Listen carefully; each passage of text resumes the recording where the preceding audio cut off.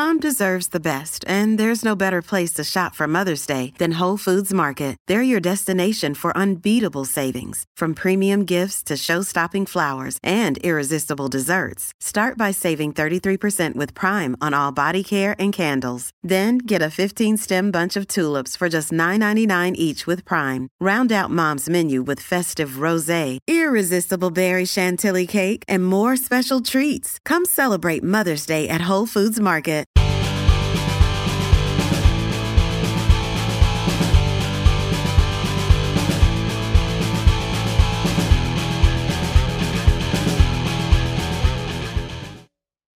The Coach Pad has now been around for 3 seasons, and coaches everywhere are saving time and being more efficient when it comes to scout cards. Coach Robinson from Texas says, "The thing I most enjoy is the ease of access to all the scout cards and how I can draw on them if I need to make any changes. Every coach that uses it says that it is so great to use. If you and your staff are tired of the old ways of preparing and using scout cards, check out thecoachpad.com to start enjoying Scout Team and making the 2023 season better than ever."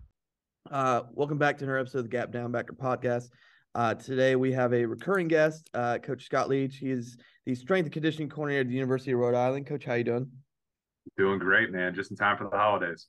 Yes, sir. I mean, this will obviously come out a little bit later, but yeah, I mean, it's great season. I leave for Texas tomorrow.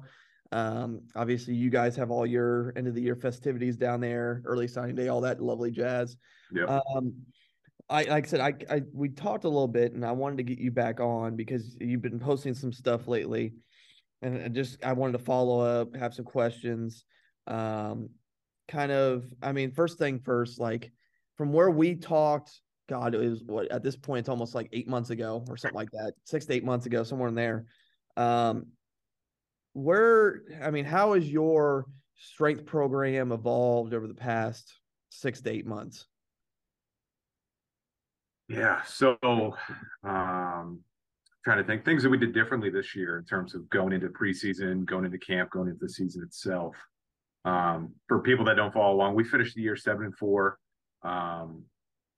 2 plays away from a 9-2 season. One of those was a 2-point conversion. We didn't want to go. We played 7 overtimes the week before. We didn't want to do that again. So we went for the win. We didn't get it. So that's one game there. And then the other game was a questionable touchdown for the other team. And if those 2 plays don't go our way, we're 9-2. We're sitting in a first round bye, and we're doing great things. So, coulda, woulda, shoulda, but definitely one of our better seasons we've ever had. Things that I did differently this year. In terms of preseason camp, we don't do 2-a-days or things like that, but we actually took all of the Olympic lifting. We took all the explosive stuff out of camp. It's one of those things we introduced it maybe towards the tail end of camp as we kind of wind it down after our second in-house scrimmage. But we didn't, no loaded jumping, no cleans, things like that. We just kept everything, we hit some strength movements. We hit some feel-good movements. I think the focus should be on football during that time of the year, and they were so smoked that I don't know how much you get out of doing those Olympic lifts and things like that. So that was one big thing we did differently this year, was no explosive stuff in camp. And then I think we did a really good job of managing our bodies and making sure that our upperclassmen were ready to go. Kind of ran some numbers this past year. This year we were heavier from start to finish compared to last year. I think we were up, our team average body weight was up about 4 pounds, which as a whole is really good. It's even better when your sprint and jump numbers are up as well. So we were jumping higher at the start of the year, throughout the year, at the end of the year, than we were as a team last year. So we were bigger and we were jumping higher. And we look at injury rates based on, when our athletes go into the training room and it gets marked down as a treatment session. And we cut that number down. I think it was 23%, which is phenomenal, right? So that's, almost 25% less times that we've had athletes go in the training room and go in there for treatments and things like that. So to cut that number down, I think it's a holistic approach. I think we practiced a little bit better. I think we brought some better athletes into the equation. Maybe training had something to do with it too.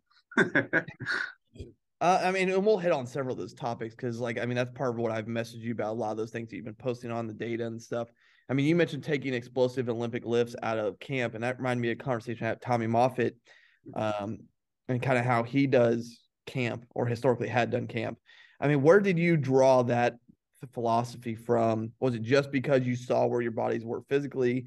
Was it because there was some research? Why did you scale back on what you did in camp? I mean, I've seen what other people have done. I've kept tabs on some other really good programs, and more importantly, I listened to our guys and I listened to what was going on. And I sat back down. I sat with my assistant, and we were thinking about it. And we practice in the morning. We might go to 8 to 11 or something like that. And then they have lunch. They have some downtime. They'll come back and lift in the afternoon at 3 or 4:30, kind of depending on if it's offense or defense. And we're just thinking there, like, we got to warm them back up. We really got to get them back going again just to do some Olympic lifts. But, like, is that getting washed out by the 3 hours of practice, the 2 to 3 hours sitting down in meetings and film? And, is it really making an impact?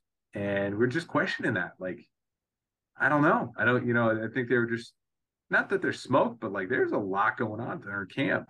And I don't think my 3 sets of 3 on hang clean were really moving the needle.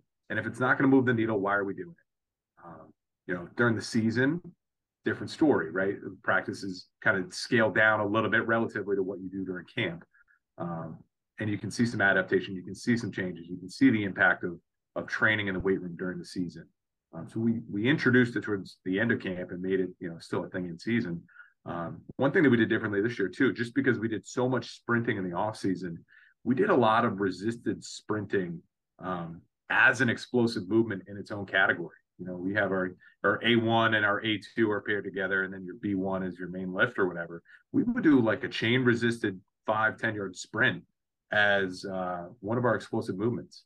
And I honestly think keeping some sort of sprinting in throughout the week is partially why our reported hamstrings was so much better. We had 2 people go to the training room for hamstrings this year. One was a freshman at the end of summer camp, and he was just kind of doing a little maintenance thing.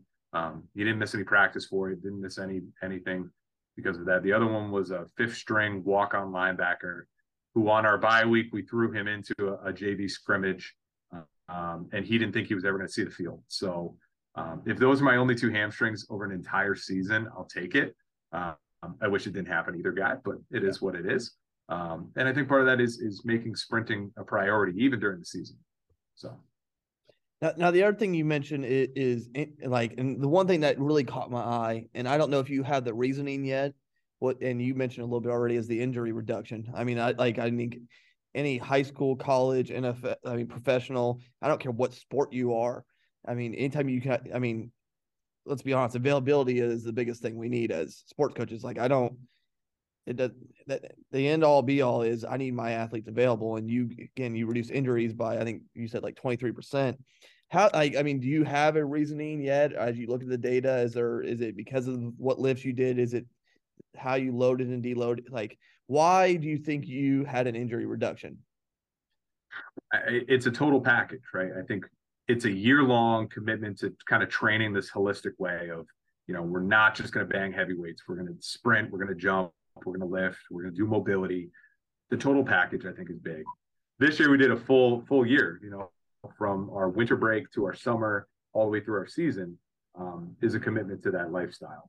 The other piece to it too is we have guys who understand how to take care of their bodies better, are coming in to actually roll and stretch and do those extra things on their own, are going into the training room multiple times a day to get in the ice bath, get into the compression pants, whatever it may be.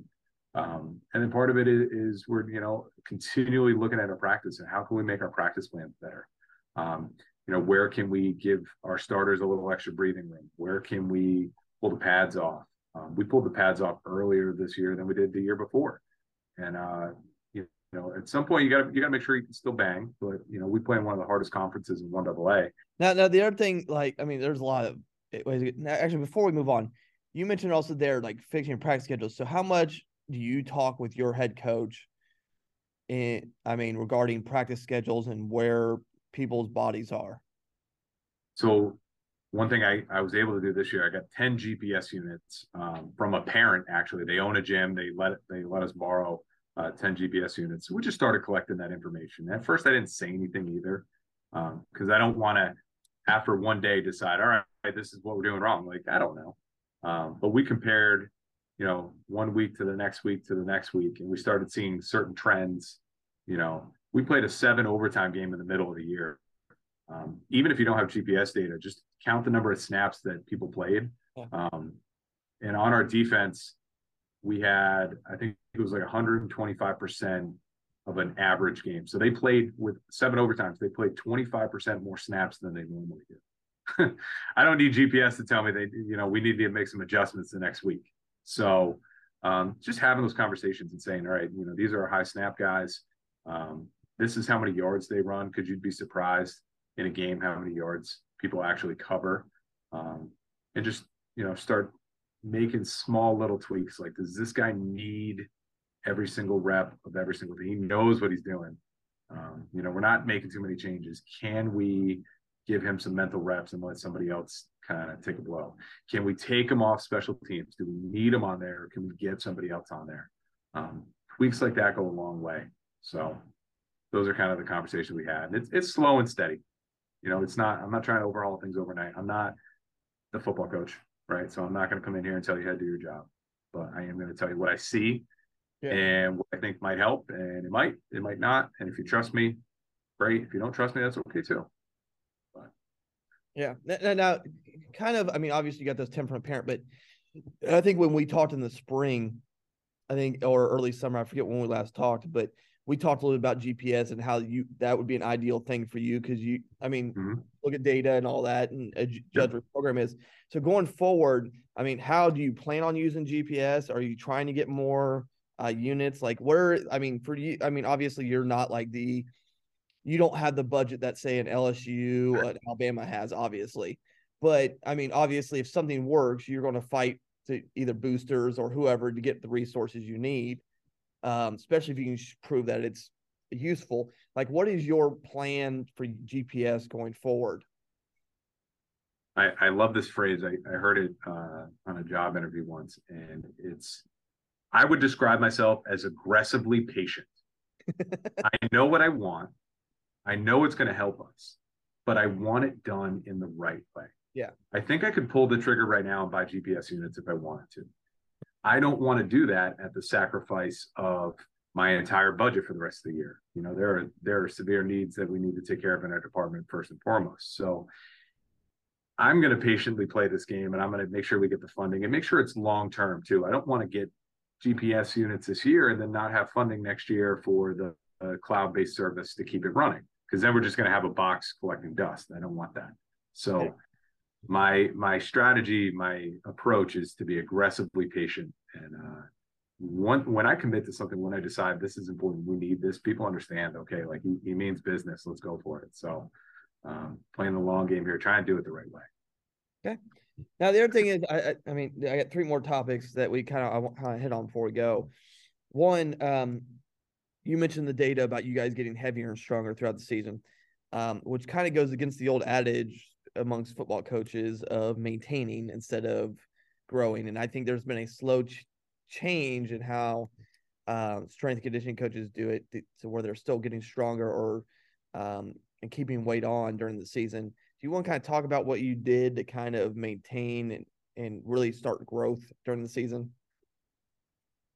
So to clarify, like, we started the year at about maybe a team average 230 pounds. We finished the year at about 226. So we did slowly lose some weight over the course of the season, but I think last year we started the year at 225. We finished the year at 220. So we're about 4 to 5 pounds heavier than the year before.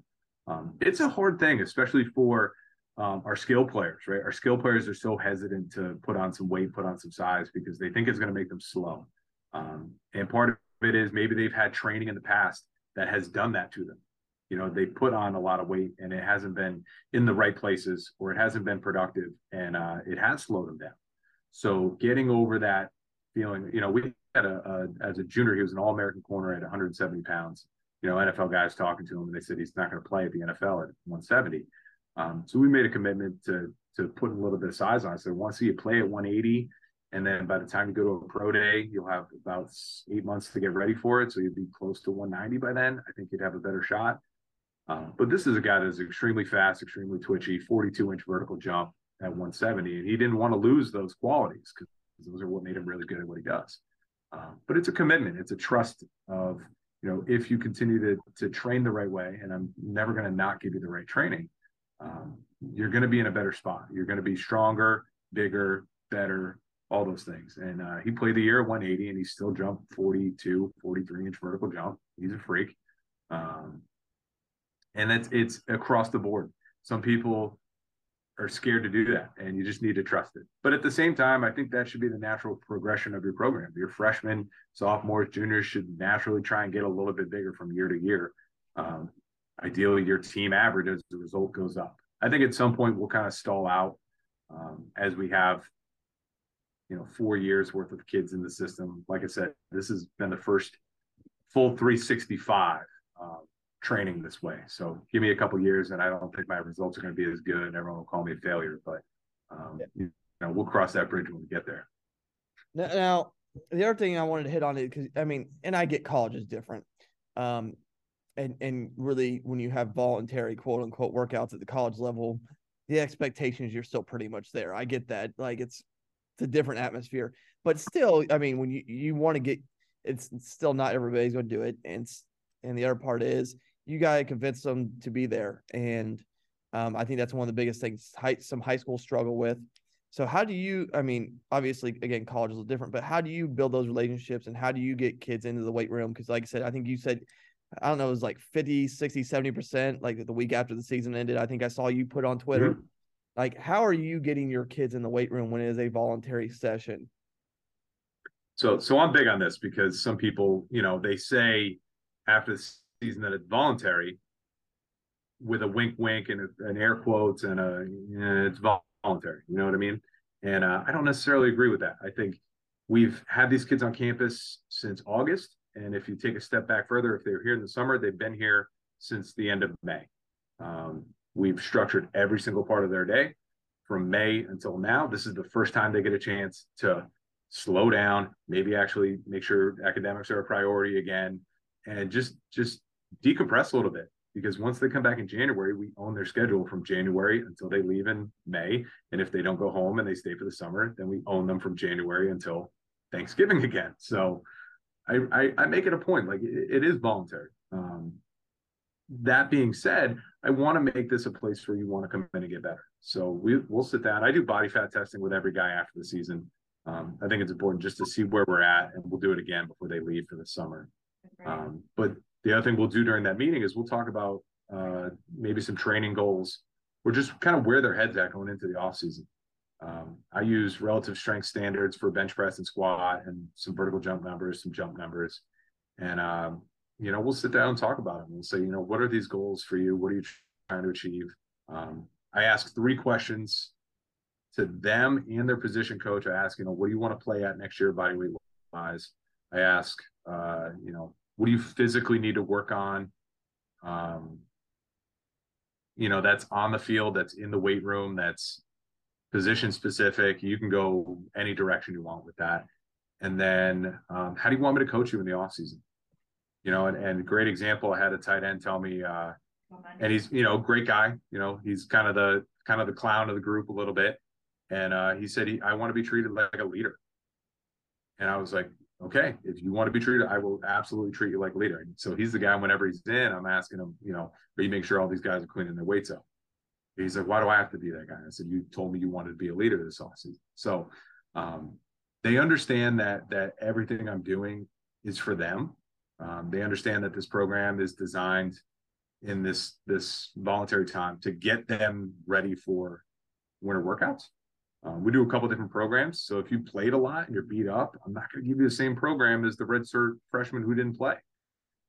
If you're a redshirt freshman who didn't play and you're a little upset about that and you're chomping at the bits, then yeah, your program's going to be a little bit more aggressive. But again, that's what you want. That's your goal. So I'm going to give you what you need to do to reach your goals. And I think it's a trust thing. They understand that, I have their best interest in mind. The other thing I do too is some coaches, you get to after Thanksgiving and it's like, oh, I can take a break. I finally get some downtime. I don't have to be in the office 7 days a week. I try not to, I keep my foot on the gas. I want to keep texting these kids. I want to keep checking in on them. I want to keep making sure that, if they didn't come in, Are they going to the other gym later? Are they making a plan to come in tomorrow? If they tell me they want to come in at a certain time, they don't come in. I ask them, where are you? Because I care about them. And I think it's easy to take your foot off the gas during this time of the year. So close to the holidays, so close to a nice break and get away. I don't take my foot off until every kid's off campus. And even still, I'm checking on them over break, right? So you never take your foot fully off the gas. Yeah. All of those things have helped. Yeah. And then my last question for you is because we had this discussion, I think, yesterday, and this is part of the reason why we had to figure out our schedule. And the other thing is it's a big important thing for you is you're in the process of hiring, I think, at least one new assistant. He's in charge of several things. So I mean, and I've had some interesting conversations so far this offseason with some guys on hiring and how they approach it. And like I said, you've mentioned this is an important hire for you because it could either make your life easier or make it a lot more stressful. I mean, and that's true. I mean, especially that's every coach, right? Yeah. I think you're posting at them. They're in charge of like 4 or 5 sports. So that's an important thing at a college level. So how are you handling or going through the hiring process, evaluating candidates? Is there anything unique you're asking them for? So I had a buddy who, and he'll be on our podcast that'll be before this. He talks about when he interviewed DCs, he narrowed it down to 8 and had them all submit video. He gave them 3 topics and they didn't know it. They needed to go research it, and you had to keep those 3, explain all 3 in under 10 minutes. Yeah. And he wanted detail. So he's very specific on what he wanted. It's so how are you, yours is maybe not that way, but how are you approaching it? What are you looking for? What questions are you asking? How are For you sure. philosophy? So one thing I made a point of this time around, and I'm guilty of this, is just, I got an open position. All right, let me call my friends and say, all right, you got anybody for me? Let's make this quick. Let's make this painless. I trust my friends, whatever my friends say, go. But that's one thing we talk about in this industry that is frustrating, right? You're trying to crack your foot in the door. You're trying to get in, and it's all about who you know. And I've been there, right? I've applied for jobs and I don't know anyone there, and I never even get a call back. So I was, as much as it's a lot more work on my end, I've made it a point that anybody that applies, they're going to get at least a phone call from me, or at the very least a very detailed email. And, I'm going to talk to them, because I think if you took the time to imagine yourself at URI and say, all right, I could make this work. And then you change your resume, you change your cover letter, you make that fit. Then I owe you that. I owe you at least a conversation, not just an automated email. In terms of challenges or things like that, I don't do too much of that stuff. Send me your resume, send me your cover letter, send me your interest will say a lot about you. If you do things the right way and you send a nice polite email, you send everything I asked for, you're quick to respond, you're quick to schedule a phone interview, those things speak to me, right? And I can read a cover letter. I've done this enough. I can tell when you have a cover letter and all you did was change the school out and then submit it. You changed, all right, go Eagles, and you switch it to go Rams. Okay, cool.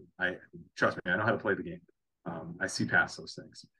The other thing too is I can figure out real quick if you can coach or not. I may ask you to send a program, and I can tell, right? It's again not hard, but at the same time, I care more about the person, because that's the most important. I can teach you how to coach. I also want somebody who's independent. I hopefully don't have to teach them, but if you're not a good person, you're not a good person. That's the most important thing. So a lot of my questions are, how do you handle your business? How sincere is your interest? How quick are you to reply and respond? Basically, are you really imagining yourself in these shoes? Is this really what you want? And I feel that out over time. If people start calling me on your behalf out of nowhere, then that means you talk to them about it. You said, man, I would love to go to Rhode Island. I'd love to, I don't know anything about it, but I've done my research. I started, going on Instagram and Twitter, and they look like they're on the rise. And again, you started telling other people about how you fit into that story. So that means this is important to you, right? And I can find that out. I can feel that out. The big question I asked this time around to everybody was, the most important thing to me is clarity on who you are, who you're trying to be, where you're trying to go in this field, and how this all fits in, how Rhode Island fits into that story. tell me the story of what's going on here, and not just, I want to be a Power 5 football guy, and a chance to work with FCS football is a step in the way. Because that you can do that anywhere. But, tell me a story about how you want to be at Rhode Island, how, you've seen what our staff is doing. You've seen the rise. You think you can bring a lot to the table. You can take some work off my plate, and, you want to fall in love with the place, and it's going to be hard to see you leave, but your goals are bigger than Rhode Island, and someday you want to go. If that's your plan, great. If you tell me you want to be here for 10 years and you never want to leave, that's great too. As long as I know what your plan is with clarity, then I can mentor you and guide you and get you to your goal. But if you don't know what your goal is, you don't know what your story is that you're trying to tell, it's hard for me to help you. Yeah, I get it. No, that's great, Coach. Like, seriously, and like I kind of see, I know your point. Like, whether it's high school, college, it's like it's who you know half the time, and like it's not. Sometimes it's a great asset. Other times it kind of sucks when there's a job you really want and you just don't know anybody over there, and so it is what it is. So Coach, I'll tell you this: I think some of my best applicants this time around, I had no idea who they were. Literally no connection. They saw it on social media, or a friend saw it and told them about it. But if I just leaned on my friends, I would have missed out on some really good candidates. So shame on me for not doing this sooner, Yeah. I mean, kind of to your point, though, it's easy, though, when you know somebody and they might have somebody that's good, but it is what it is. Like, yeah. So, I know. Well, coaches, give him a follow on Twitter. I mean, that's the least you can do. Check out his stuff because he puts out some good data and other things to think about. I mean, that's part of the reason why I had Coach on here. Big winter coming up too. I'm going to try and do my best to do a better job this winter, putting stuff out constantly. Well, like I said, I mean, I just kind of thought of having you on just because you posted stuff like the past 2-3 weeks. Like, I'd seen the hiring thing, okay, but then I saw the rest of it, whereas, okay, here's some data, here's we reduced injuries, so that like made me want to at least ask you why and why you thought it, and at least creates a conversation. So again, coaches, make sure you follow his stuff. Like, share, subscribe, check out our sponsor, CoachPad, check out the Patreon, all that lovely jazz. And then that was another episode of the Gap Down Backer podcast.